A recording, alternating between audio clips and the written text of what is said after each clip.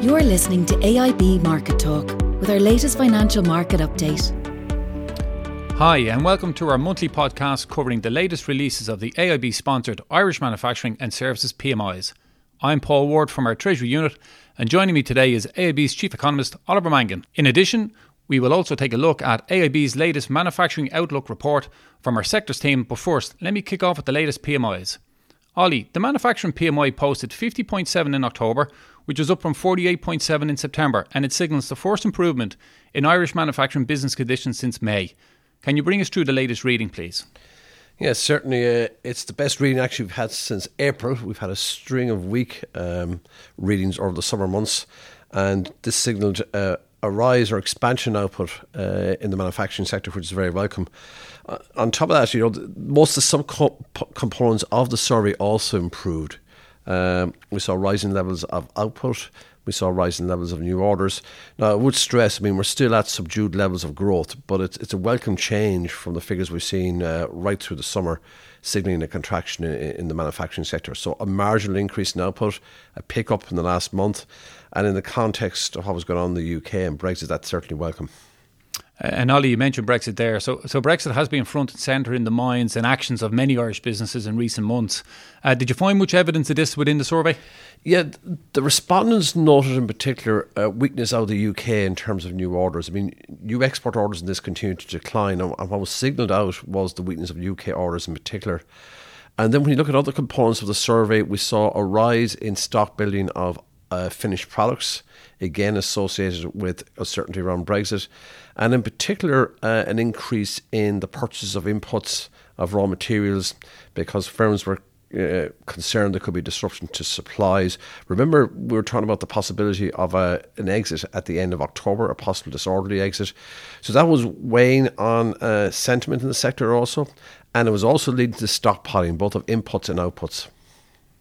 Okay, moving across the economy, today AIB has released the Irish Services PMI, and this posted a reading of 50.6 in October, a fall from 53.1 in September. It would seem like a disappointing figure, Ollie. How would you assess this reading? Yeah, it is a weak figure.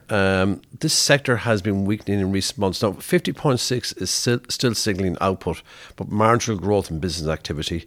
The index has declined for the last 5 months, which means that the pace of expansion is still expanding, but the pace of expansion has slowed right through the summer. And 50.6 is lower now than we would have expected. If you look at the Eurozone, the level was higher. It was around 51.7, I think, in the month. The service sector is a big part of the economy. So this does, show a soft spot in the economy, particularly in the services sector. And in terms of the components, I think the components would suggest that the headline figure may be overstating the weakness. When you look at things like employment growth actually picked up to its best level in a number of months. We saw an improvement in orders. So the headline figure might be overstating the weakness when you look at the subcomponents of the index. Okay. One final question for you, Ollie, if you don't mind. What do the PMIs collectively tell us about the state of the Irish economy at the moment? Well, I think you've got to view these in an international context. What we've had is a marked slowdown in global growth this year, contraction of manufacturing activity globally, and slowing services sector. And as an open economy, we're going to be impacted by that. So what it suggests is, I think, is a slowdown in the pace of growth, probably a soft spot for the economy, and overlaying the Irish figures are the ongoing uncertainty around Brexit. Now, I know we've had an extension since then to the 31st of January. We've had a deal agreed, but yet to be ratified by the UK. We're facing a UK election result. But the combination of a slowdown globally in economic activity and ongoing Brexit uncertainty is certainly weighing on activity in the Irish economy. So the economy is still growing, but certainly not as strong as it was earlier on the year or in recent years. Okay, thanks, Ollie, for that. Now, I want to take the opportunity to bring a sharper focus on Irish manufacturing. I'm delighted to be joined by Elaine Dunn, AIB's Sector Specialist for Manufacturing, and Micheál Cassidy, Co-founder and CTO of Irish Manufacturing Research, to discuss AIB's latest manufacturing sector report. Morning to you both.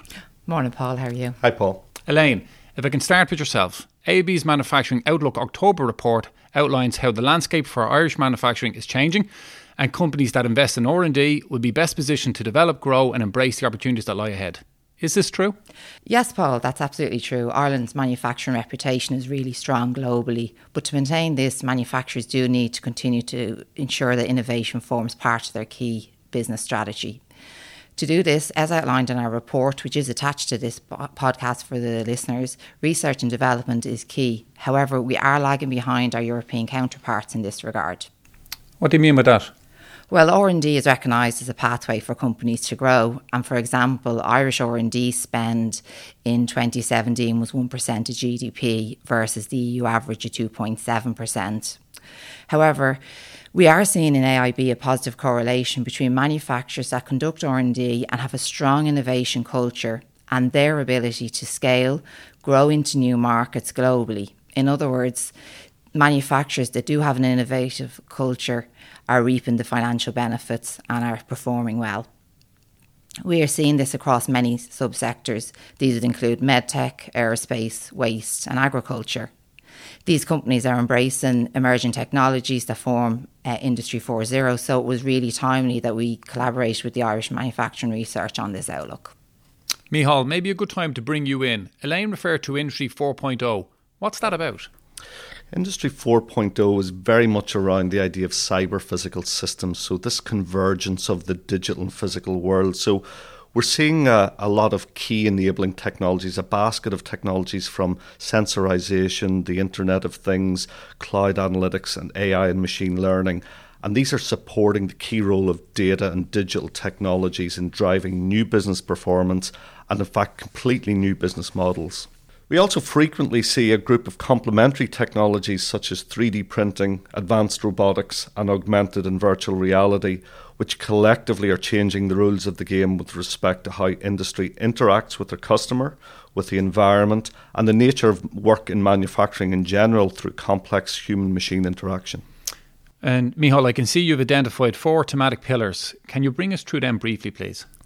Yeah, so those technologies I've mentioned are enablers to help drive transformation, but business is looking for solutions. So the thematic pillars are a way for us to translate these multifaceted technological improvements into a way that aligns with delivering tangible solutions for industry transformation. So one pillar is digitization, using data to drive better and faster decision making and to enable new revenue generating services. A second is automation and control, particularly in the area of flexible, adaptable automation and robotics. Third theme is design for manufacturing. So this is the end-to-end design cycle to help companies design and produce novel products using some of these advanced digital tool sets and technologies such as 3D printing. And the fourth is sustainable manufacturing. And this is very much helping industry to take a leadership role in creating a low carbon economy. Thanks, Micheál. That's very insightful. Elaine, just back to you finally. I want to get your final thoughts in relation to the latest manufacturing report. Yeah, look, what I'd say here is AIB has a positive view of the manufacturing sector and the bank is committed to continue to support this key sector of the Irish economy. We would encourage our business listeners listening today to consider the report and perhaps if they do need support, contact either Irish Manufacturing Research, and also if there's businesses that are considering finance and innovation, please do not hesitate to contact AIB's business banking teams across the country. Thank you, Paul. Okay, thanks, Elaine. Firstly, I want to thank all our guests for joining us on this podcast. Oliver Mangan, our Chief Economist, Elaine Dunn, AIB's Sector Specialist for Manufacturing, and Micheál Cassidy, the co-founder and CTO of Irish Manufacturing Research. And thank you to all our customers and listeners for joining us today. Stay close to all the latest podcasts by pressing the subscribe button on AIB Market Talk on the podcast apps for iOS or Android. Thanks for listening to the latest edition of AIB Market Talk. Allied Irish Banks plc is regulated by the Central Bank of Ireland. First Trust Bank is a trademark of AIB Group UK plc, authorised by the Prudential Regulation Authority and regulated by the Financial Conduct Authority and the Prudential Regulation Authority. Allied Irish Bank GB and Allied Irish Bank GB Savings Direct are trademarks used under licence by AIB Group UK plc, authorised by the Prudential Regulation Authority and regulated by the Financial Conduct Authority and the Prudential Regulation Authority.